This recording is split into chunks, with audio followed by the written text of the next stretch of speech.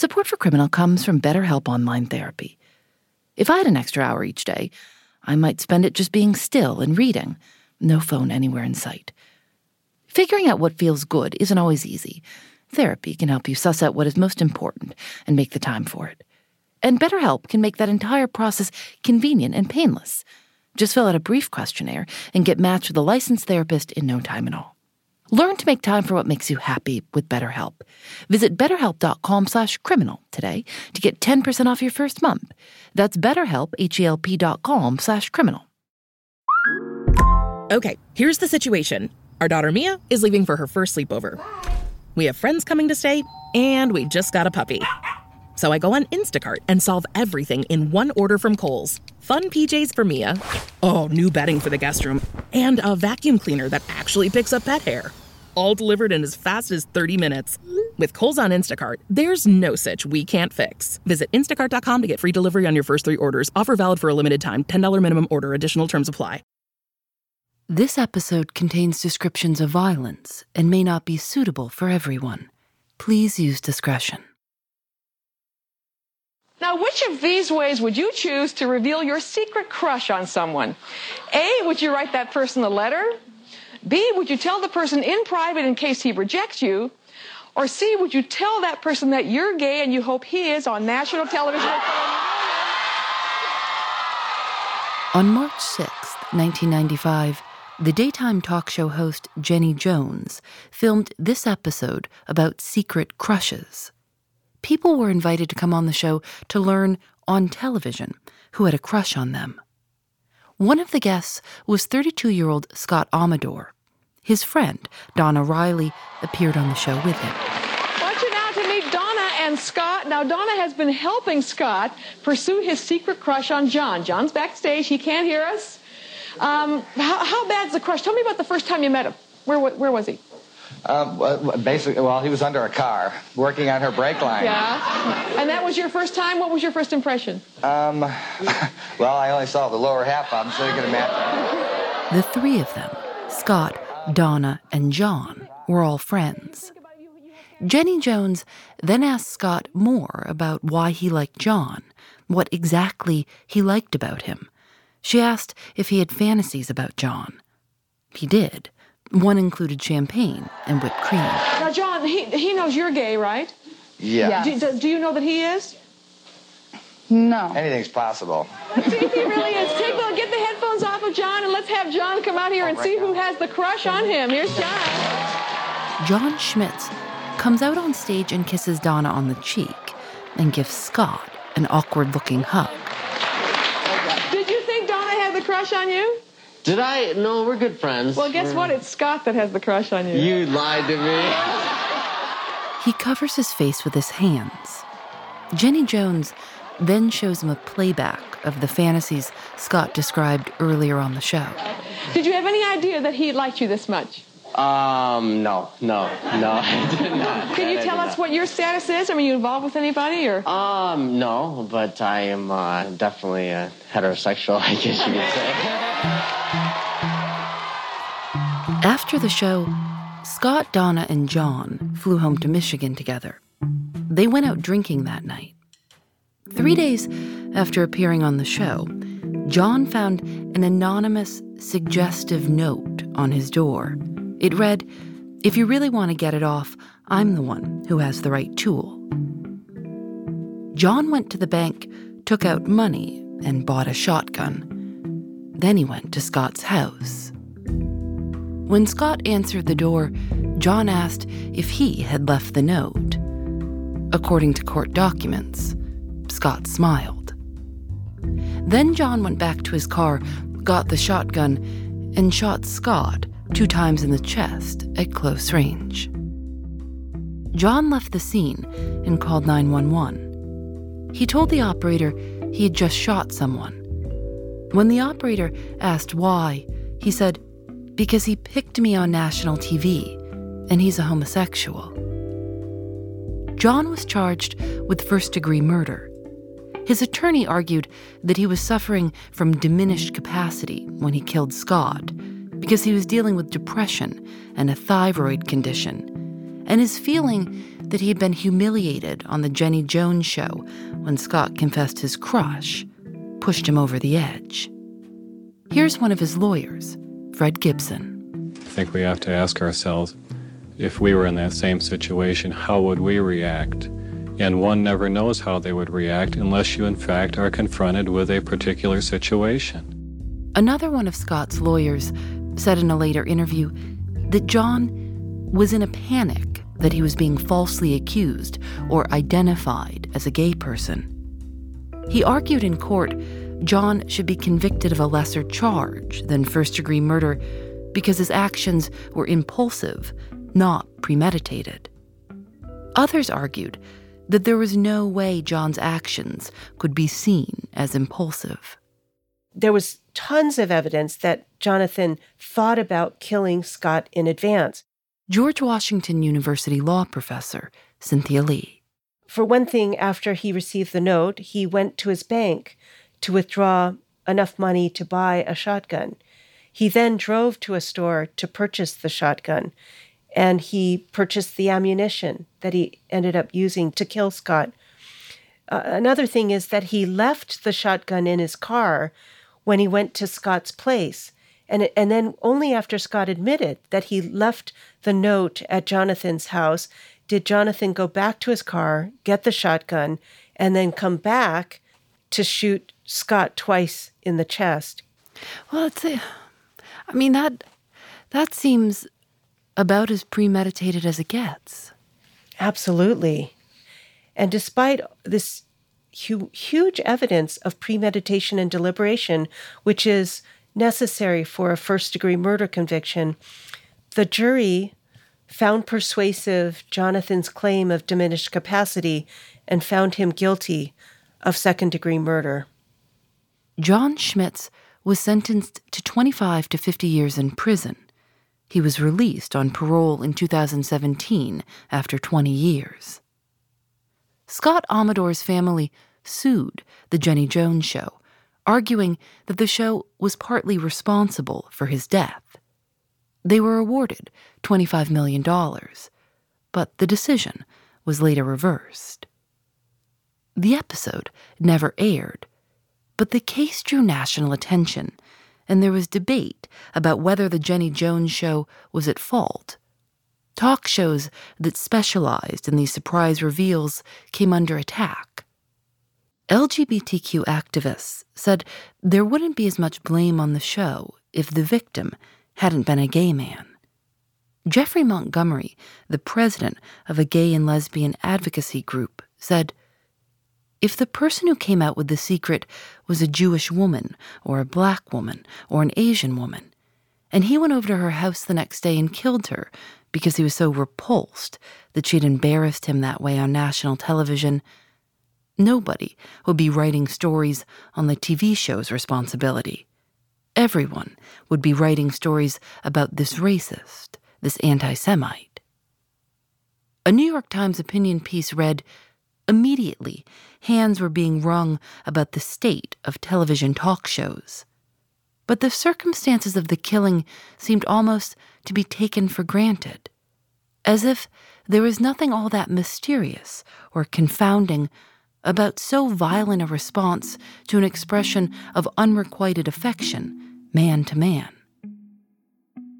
John Schmitz wasn't the first defendant whose attorney used what's called the gay panic defense. And he wasn't the last. Gay and trans panic defense strategies are still being attempted by lawyers in courts across the country.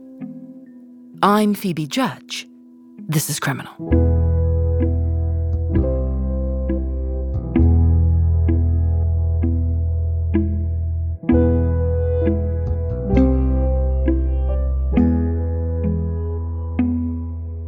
In gay panic cases, typically the defendant is a man who has killed a gay man. The evidence that he was responsible for the killing is very strong, and the defendant claims that he got so upset that he lost his self-control after the victim made a sexual advance upon him, and therefore the jury should find him not guilty of murder, but instead guilty of voluntary manslaughter. In a trans panic case, typically the defendant is a man who has killed a transgender woman. The evidence against him is very strong, and the defendant claims that he became so upset after finding out that the victim's biological sex was male that he totally lost his self-control and therefore should be found not guilty of murder, guilty instead of voluntary manslaughter. The idea of gay panic has roots in a 100-year-old theory about latent homosexuality as a mental disorder. In 1920, a psychiatrist named Dr. Edward Kampf observed that some of his patients who identified as heterosexual became anxious when they were around others of the same sex. And this, he theorized, was caused by tension between their feelings of attraction to members of the same sex and their belief that they should be attracted to members of the opposite sex. So Dr. Kampf concluded that these patients of his were latent homosexuals, gay and lesbians, suffering from what he called homosexual panic disorder. So criminal defense attorneys representing male defendants, male murder defendants who had killed gay men, began utilizing this concept of homosexual panic in the late 1960s and early 1970s. But in contrast to Dr. Kampf, they would argue that their clients lost their mental faculties when the victim, a gay man, made a sexual advance upon them. The first case they usually cite is 1967. Karsten Andreessen is an assistant professor of criminal justice at St. Edward's University in Texas. And it was this case in California, Rodriguez versus California, I believe. And that was a case where a young man was out with his friends. He was a teenager, and they were kind of raising hell. And he went into an alley to pee, to urinate. And an old man got mad and walked up and grabbed his arm, why are you peeing in my alley? And this individual, he beat that man to death. And then he argued that, I thought the man was making a pass at me. I lost my mind. And then I used the gay panic defense. It was unsuccessful when he used it, but people have been trying to use the gay panic defense ever since. Even though it's referred to as the gay panic defense, it's more of a tactic used to bolster other traditional criminal law defenses. There are 4 main ways lawyers use it. The first is part of an insanity defense. Somebody basically says, I murdered this person because they made a pass or an overture at me, and that pass or overture was so threatening to me that I lost my mind, I lost my sanity temporarily, and I killed that person. The second one is diminished capacity, and that's a case where somebody is maybe depressed ordinarily, and what they would say is that when this person made a pass at me, it took my fragile state of mind and temporarily pushed it over the edge, and I killed that person. Gay panic has also been used as part of a self-defense argument. The defendant may say that the victim was trying to sexually assault them, and so they had no choice but to kill them to protect themselves. And some of the attorneys are quite candid in how they describe it. Some of the attorneys sound like they've almost won the lottery because they can't believe that it actually worked. So they sort of tried something, and they're like, oh my gosh, this worked. So there's this terrible case in Denton that happened in 1995, and that attorney, it was an individual who stabbed somebody to death, I think 39 times, and said that they were defending themselves from a sexual assault. And that attorney, when he was interviewed later, he said, I couldn't believe that this worked. This guy had a criminal history. I thought for sure he's going to go away. But basically what they'll say is they will say this individual is a very sexually aggressive person. He was trying to sexually assault my client. There's a few cases where if the person is alleged to have HIV or has HIV, they'll bring that in and say you have the right to defend yourself against somebody who has a deadly weapon. So they are pretty explicit and over the top. The fourth way a gay or trans panic defense is used is as part of what's called a provocation defense.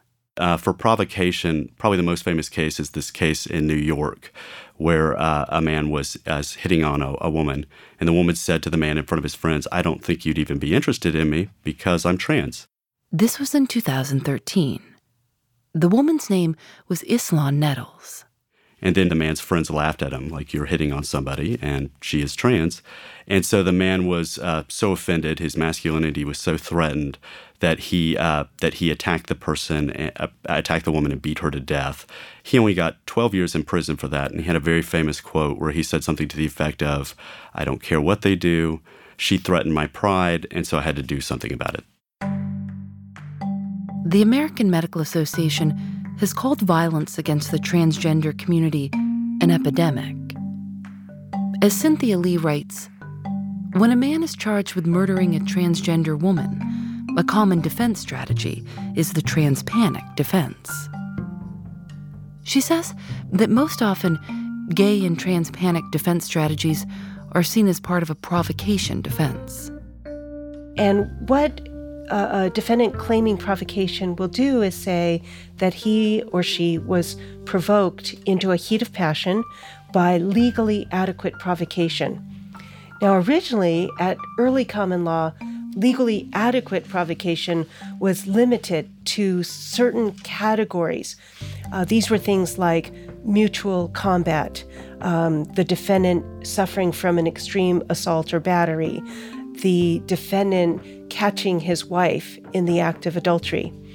But over time, the courts abandoned the early common law categorical approach to provocation and moved to what's called the modern approach to provocation, under which a defendant claiming provocation can receive a mitigation from murder to manslaughter if the jury finds that he was actually provoked into a heat of passion, if the reasonable person in the defendant's shoes would have been provoked into a heat of passion, if the defendant didn't have sufficient time to cool off, and if the reasonable person in his shoes would not have cooled.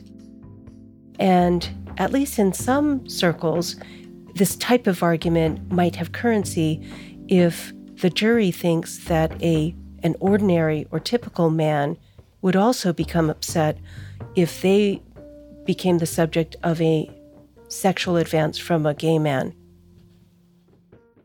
I mean, this really seems to be potentially stirring up the homophobia of the jury. Oh, yes. Karsten Andreessen says juries in different parts of the country have different attitudes. He's been studying cases in Texas, where he lives, and where he says attitudes towards gay and trans people aren't always, quote, friendly. And in Texas, it's evolved to such a sense that if somebody were to say, "I'm gay," I think that would be seen as a combative action. Everything that victim is sort of put on trial. So I think just saying that somebody's gay, that's the first step in sort of bringing a whole host of images. Everything in your life will be turned over and cast in a sinister light by a defense attorney in a gay panic case. So I think when you have that environment in the state, and then you have a defense attorney that knows how to use these defenses, you are looking at a really lethal mixture.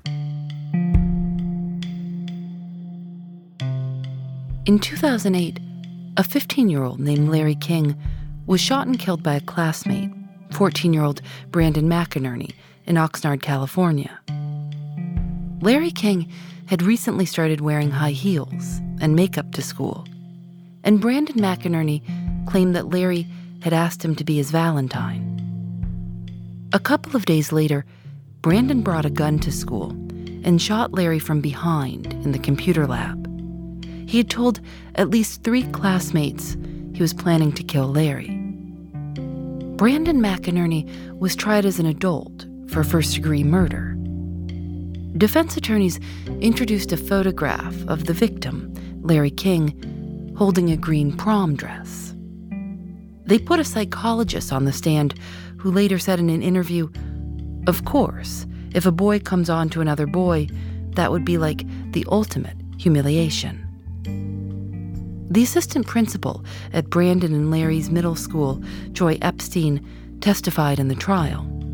She later said, "The entire trial was about Larry. It wasn't about Brandon or what Brandon did. Everything was always about Larry, how he dressed, how he acted. The trial focused so much on Larry's sexual orientation." The prosecutors criticized the defense strategy, calling it gay panic.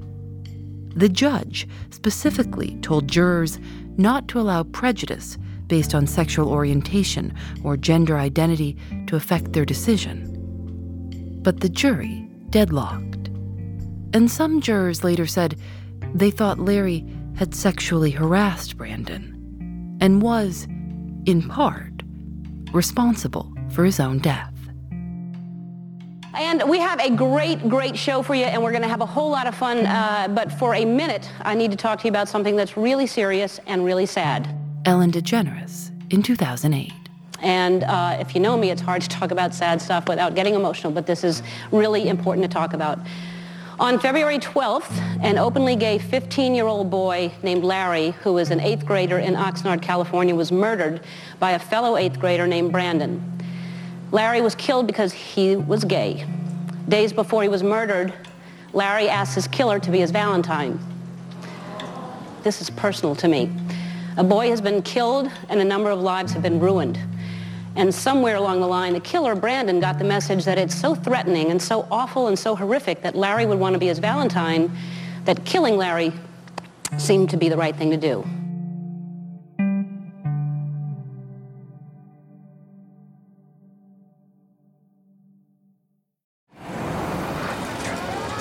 Vox Creative. This is advertiser content from NetSuite. I've never worked in media before, and it's really fun to see deals come through, especially when we signed with MKBHD and the Waveform podcast. That was one of my favorite shows on YouTube, and I've loved that we've partnered with him. I'm Christina Ho Rodriguez, and I am a senior manager of revenue accounting at Vox Media. At Vox, I'm not so siloed in my own revenue accounting department. I'm getting to see the big picture of what the company is working on. In my first year, the company went through a really big merger with another media company, and we switched from our old ERP system to NetSuite. We had to integrate NetSuite really fast. It was very user-friendly right out of the box. Over the last couple months, our team developed a new revenue reporting module that makes our reporting much faster, much more automated. I have a lot of hope with what we can do in the future with NetSuite so that we're able to optimize, make our team a lot more successful, and improve our processes. We're only as good as our best data, and NetSuite allows us to see it all. Discover the power of NetSuite, a leading cloud financial system serving more than 37,000 businesses. Download NetSuite's popular KPI checklist designed to give you consistently excellent performance absolutely free at netsuite.com/criminal. That's netsuite.com/criminal to get your own KPI checklist.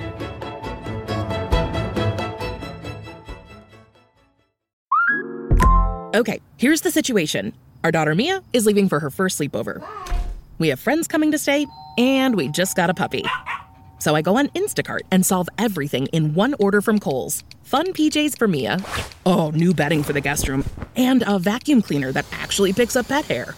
All delivered in as fast as 30 minutes. With Kohl's on Instacart, there's no such we can't fix. Visit instacart.com to get free delivery on your first 3 orders. Offer valid for a limited time. $10 minimum order. Additional terms apply.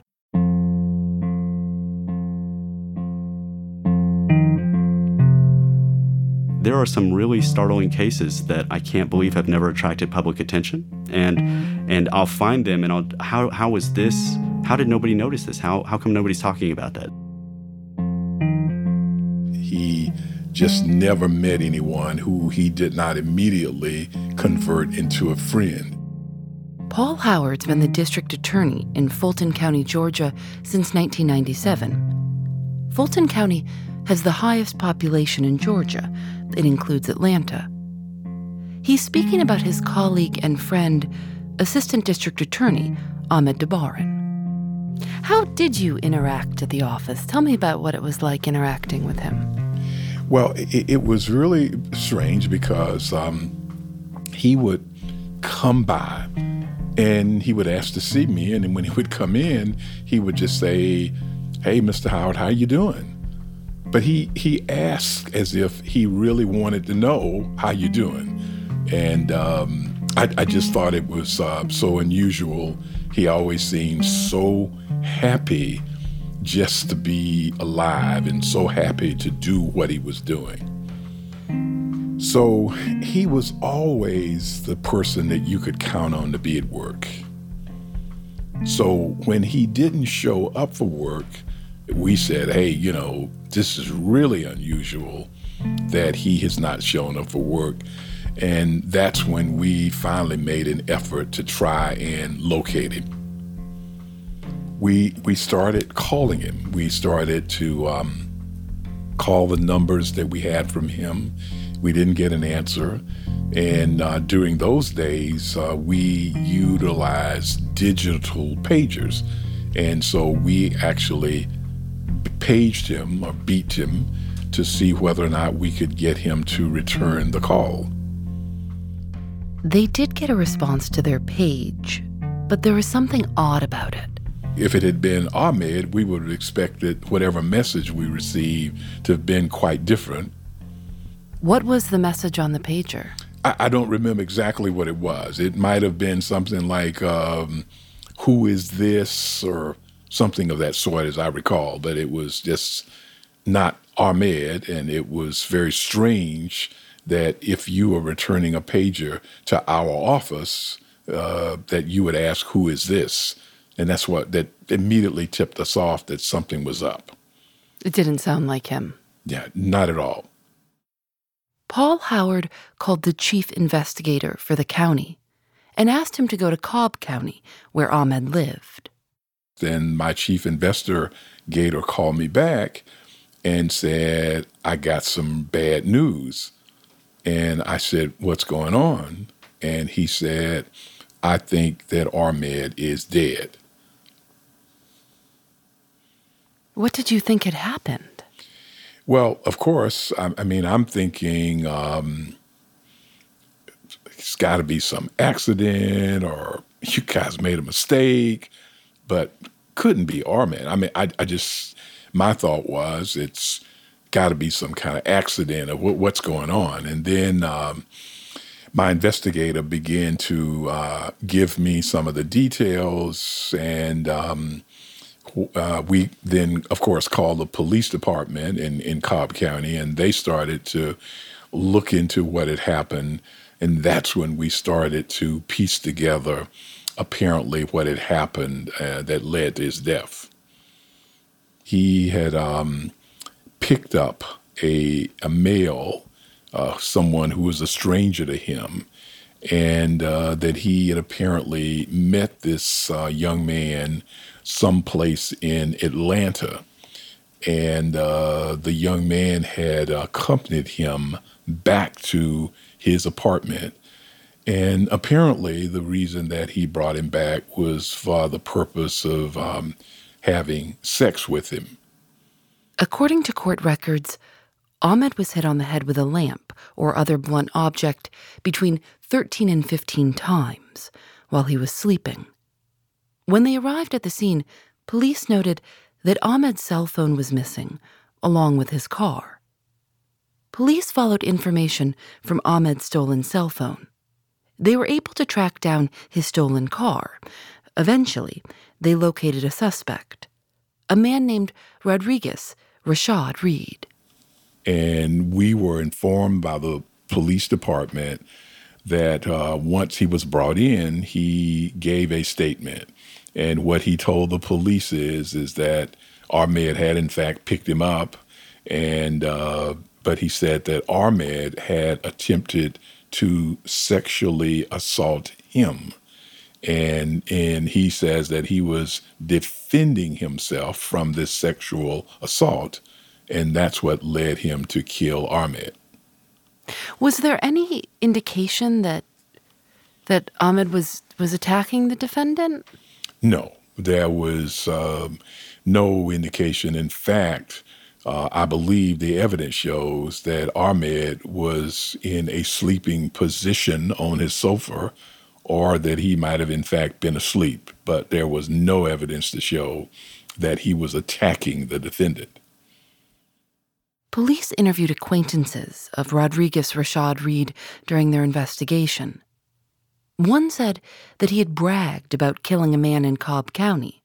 Two others said he had told them that he had killed a man by striking him on the head and that he had stolen his car.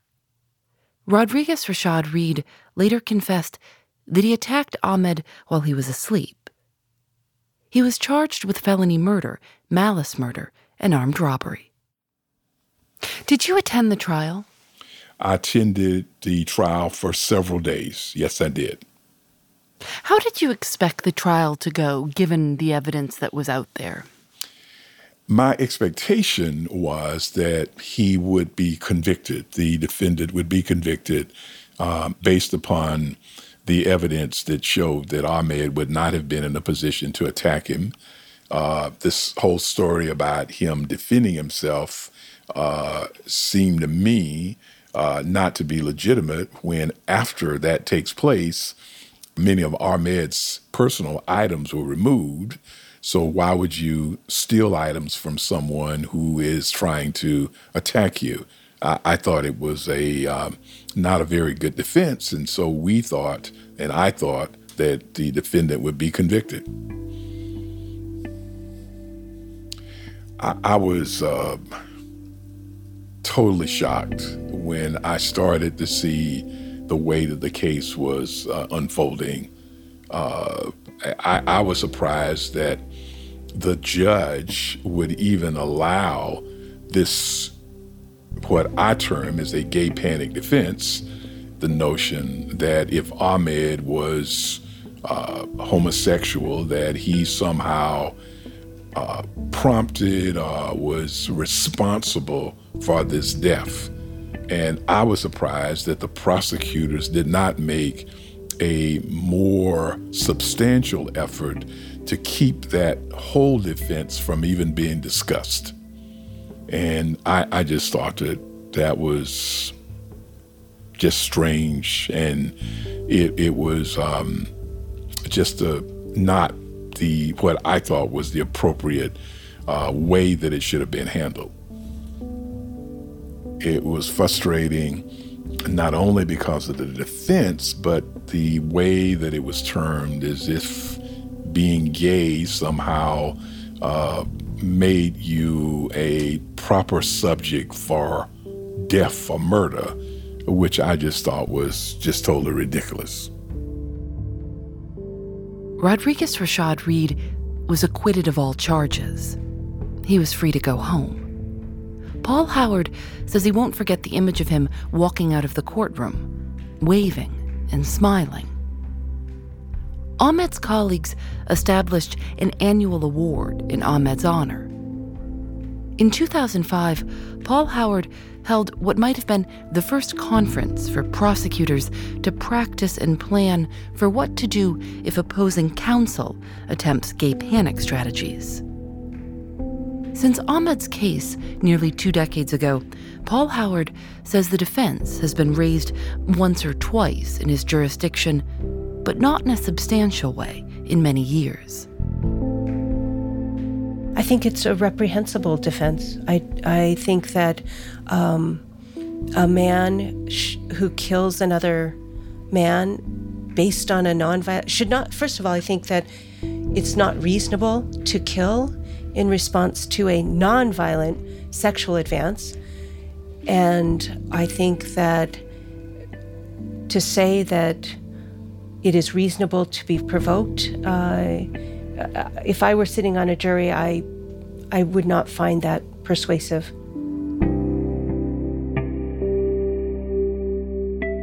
In 1998, in Laramie, Wyoming, a cyclist saw what he thought was a scarecrow.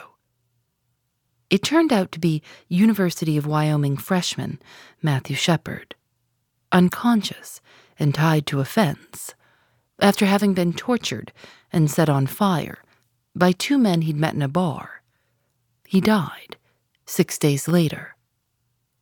One of the defendant's attorneys attempted to use gay panic as part of their defense, but the judge said no.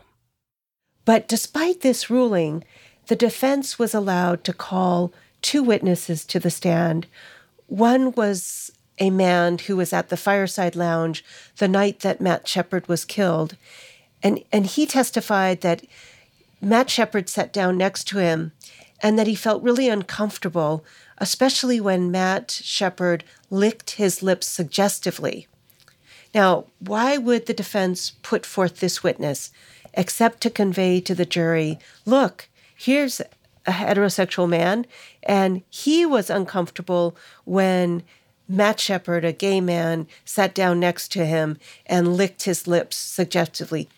The second witness they called was a man who had been at a lake party with Matthew Shepard several months before Matt Shepard was killed. And this witness testified that Matt kept asking him to go for a walk around the lake. And he kept telling Matt, no, I don't want to go for a walk.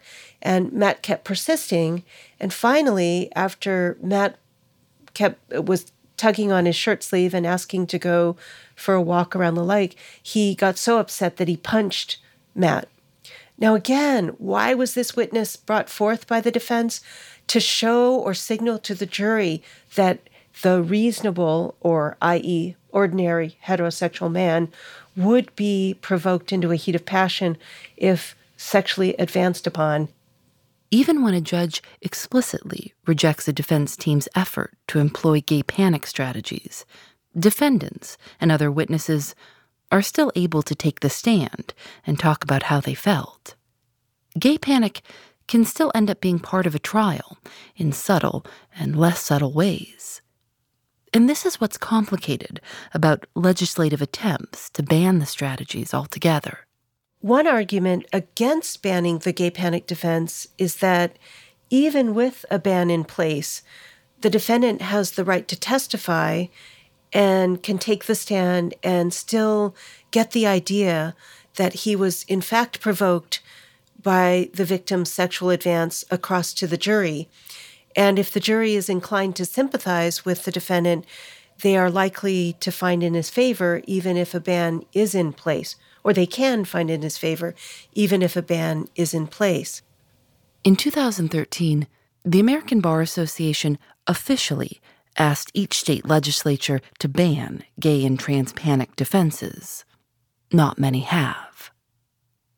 Critics have said that lawmakers should address the underlying social issues that lead judges or juries to accept these defenses, rather than simply ban the defenses themselves.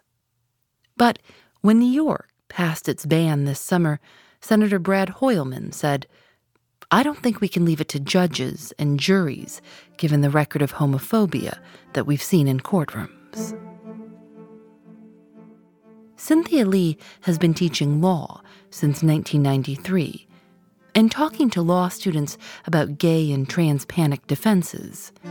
She says that in that time, she's noticed a change.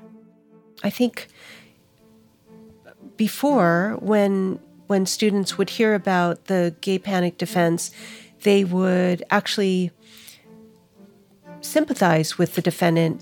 But in more recent years, I see an opposite reaction. I think most of my students are appalled that this kind of defense is used and that it would be successful. They don't find it persuasive that a reasonable man would be provoked into a heat of passion. Earlier this year, New York, Connecticut, Hawaii, Maine, and Nevada enacted bans of gay and trans panic defenses, joining California, Illinois, and Rhode Island.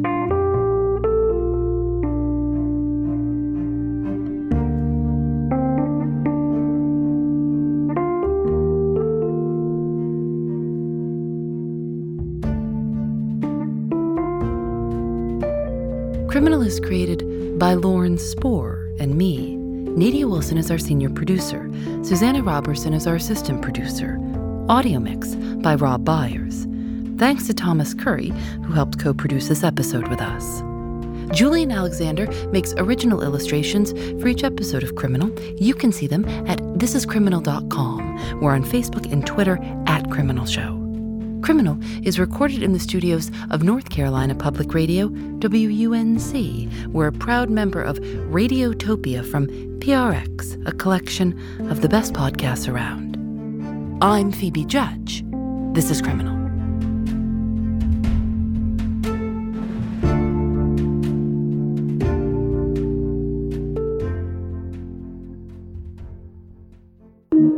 Radiotopia.